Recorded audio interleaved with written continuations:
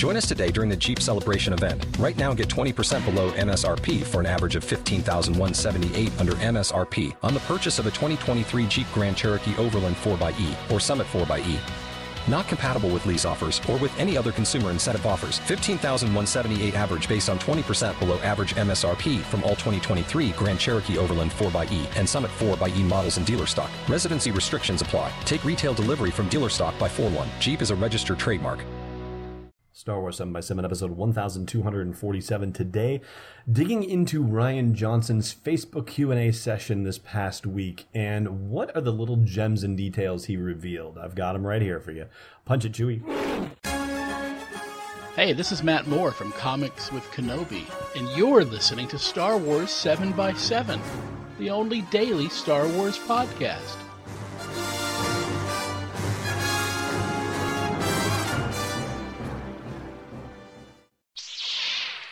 Hey, Rebel Rouser. Welcome to Star Wars 7x7. I'm your host, Alan Voivod, and this is an exciting new thing that the folks at Star Wars are doing. You know, live video stuff has been around for a few years. I mean, I was doing live video broadcasts from Celebration Anaheim back in April of 2015. So, they were streaming some of the stuff from there as well on YouTube. It's not a new thing by any stretch, but the fact that the Lucasfilm folks are using it more readily now in their promotion for The Last Jedi is a rather exciting thing. I'm going to be talking today about the Facebook Q&A stuff that Rian Johnson did, and tomorrow I'll be talking about the Twitter Q&A stuff. But as for today, it's Facebook and Charlton Golson. I'm sorry, my apologies, Charlton, if I'm mispronouncing your last name.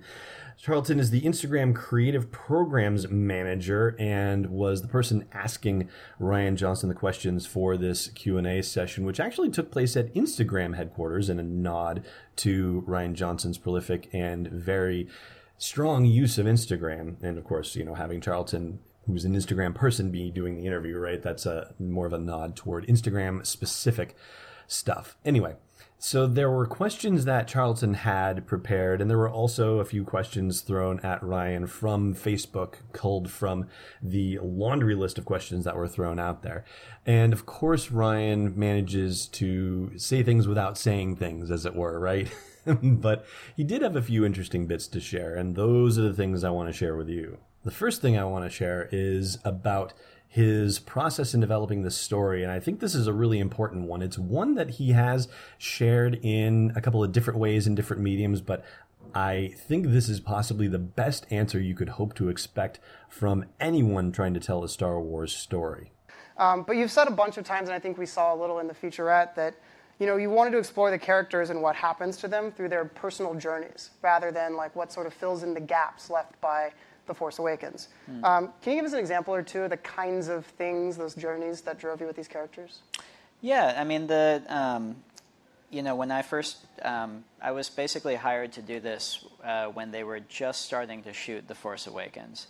So I read the script before I saw any of the footage from The Force Awakens, and the first thing that grabbed me were the characters. And then when I started seeing the dailies of what JJ was shooting with all the actors, those characters came to life, and so that was really the first thing that hooked me in, were these characters, and they're amazing.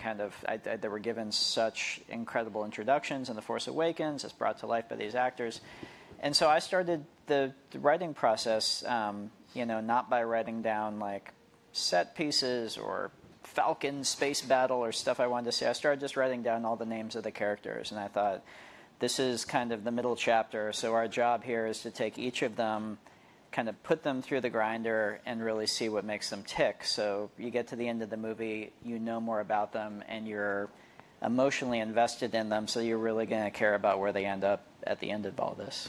And then he responds to a Facebook question with a similar train of thought, and that one is here. I was really just trying to pick up where Force Awakens left off and figure out what's the natural line going forward from that. So, and once you start figuring that out, you start kind of finding a path, and it leads you in some surprising places. But I didn't come up with a preconceived kind of I want to get here or there. I was just literally like, okay, what do I know about these characters? What direction are they headed in? How did they get where they're at the end of Force Awakens? And now let's very kind of let's follow that path and kind of really see where it leads us for each of them. So I hope it's a natural line forward as opposed to, something that tries to bend them to get someplace crazy or something. Now, I have said in the podcast that there might be a couple of caveats to the idea of Rian Johnson having complete and utter free reign to create the story that he wanted to create for The Last Jedi, that there might be some marks that he had to hit as part of the process. Like, for example, revealing whatever the deal is with Rey's lineage, right? Whether she's a Skywalker, whether she's a Solo, whether she's a Kenobi, whether she's a nobody, like whatever the situation is, that it was likely he would have to hit that mark somehow in the process of telling this story. And however he did it, it would have to be done in a meaningful way, because it is such a huge question for everyone that however he's going to deliver the news, however it's going to be delivered to Rey, that it would be done in a way that isn't just, oh, and by the way, she's a Kenobi. Like, not like that. But that being said, listening to his answer on this, I really get the feeling that he has considered the reveal specifically in the frame of putting characters through the grinder. And so I feel a lot more comfortable about the idea that even if he does have marks to hit, that he's considered them as part of the broader equation of putting the story together. So I think that's a really awesome thing to hear. And then there's another question about his means of working and whether he felt like he had to make changes to the way that he, did the work of filmmaking because of his own cinematic style versus the established cinematic style of Star Wars or anything like that.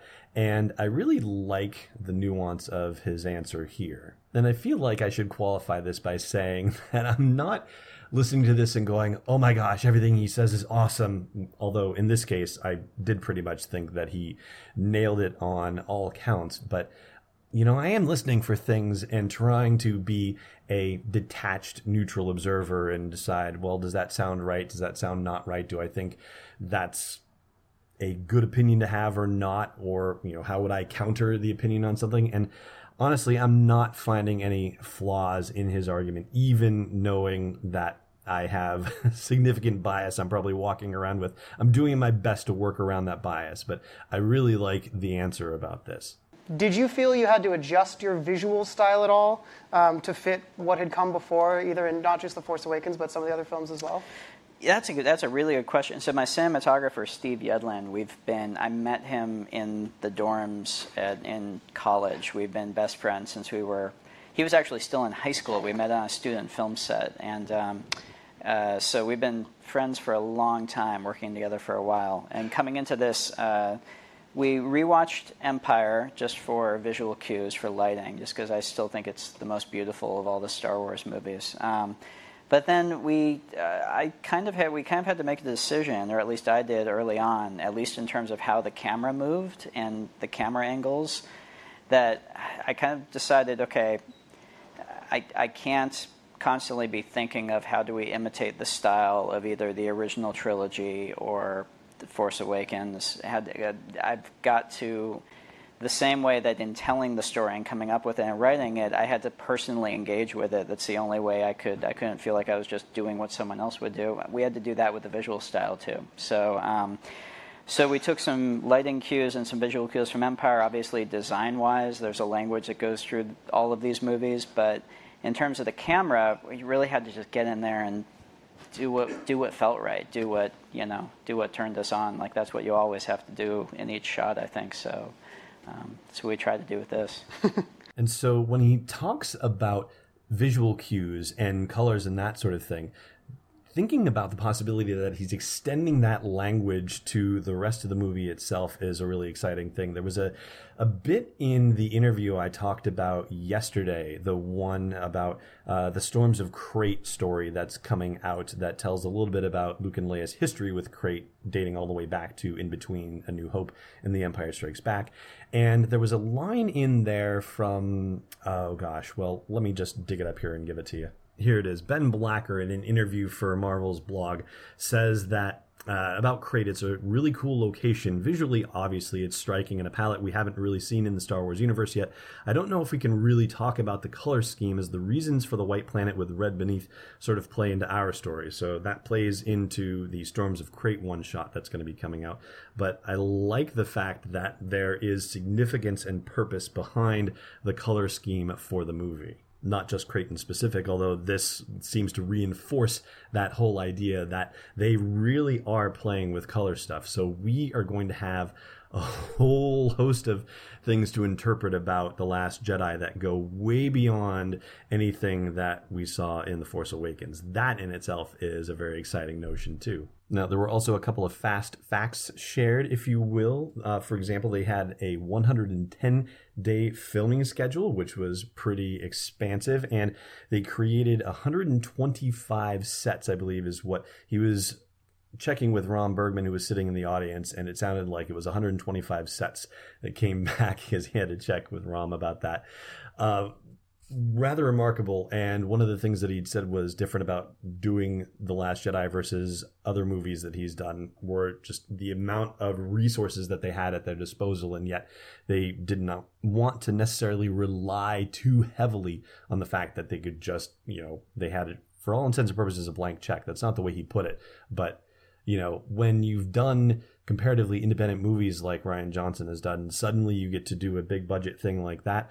I mean, it must be like having mad money that you can say, well, we can do anything, right? And I think it sounds like his priorities are in the right place, not necessarily spending money just to spend money, but figuring, hey, there's a certain story we want to tell, and oh my gosh, it's going to be easier to tell this story because of the resources that we have at our disposal. It's also a hugely creature-heavy movie, according to Ryan via Neil Scanlon, who heads their creature shop. It has more creatures in it than The Force Awakens and Rogue One combined, according to Neil. So that is also a pretty wild thing to consider. And though Ryan would not give us a number directly, he said that there are a, quote, ton of porgs in the movie. He wouldn't say in the hundreds or in the thousands, but that they are all over the place.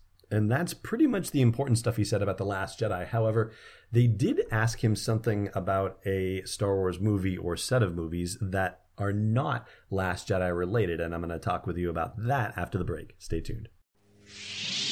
This podcast is brought to you by Nissan and the Star Wars Droid Repair Bay virtual reality experience. It's the official virtual reality story connected to The Last Jedi, powered by Nissan, created by the folks at ILM X Lab. You get to repair BB-8 and his astromech friends so they can roll back into battle with First Order. You can find it at select Nissan dealerships by going to sw7x7.com/DRB. Yeah, that stands for Droid Repair Bay. And scroll down the page a bit until you find the Droid Repair Bay experience. Once again, sw7x7.com/DRB to find it near you. Welcome back. All right, so there was one non-Last Jedi question that was asked of Ryan. Well, actually, there were a few others, but one Star Wars but non-Last Jedi specific question. It was about the new trilogy, and here is Charlton asking that question and Ryan's answer. I mean, right now I'm just at the beginning of figuring it out, but that's the possibility of it, just like the open sky possibility of telling a new story with the canvas of 3 movies in this world. And it's just, I'm excited about everything that's possible in that. So. All right, so if you want to start the speculation game early, then you could say that if he's feeling like there's infinite possibility based on his answers about The Force Awakens and The Last Jedi and the characters and whatnot, that suggests that the new trilogy has absolutely nothing to do with the sequel trilogy and potentially nothing to do with anything in prequels or original trilogy either. Maybe we'll see some familiar locations, maybe we will encounter some familiar organizations, but as far as the characters go, and it really seems like he is all about character, it seems like we are going to be introduced to an entirely brand new situation in the Star Wars universe, and I think that's pretty exciting stuff. All right, that is going to do it for today's episode of the podcast. Tomorrow, I will be coming back at you from Sweet Home, New Hampshire, and I'm very excited about that, getting back to see the family. So from here in Novi, Michigan, thank you so much for listening, and may the Force be with you wherever in the world you may be. Thanks for listening to another episode of Star Wars 7x7. And hey, before you activate the carbon freezing chamber, check out SW7x7.com for show notes, links, photos, videos, and more. And if the show's been worth your time, please support us at patreon.com/SW7x7. It's most impressive, and it's destiny unleashed.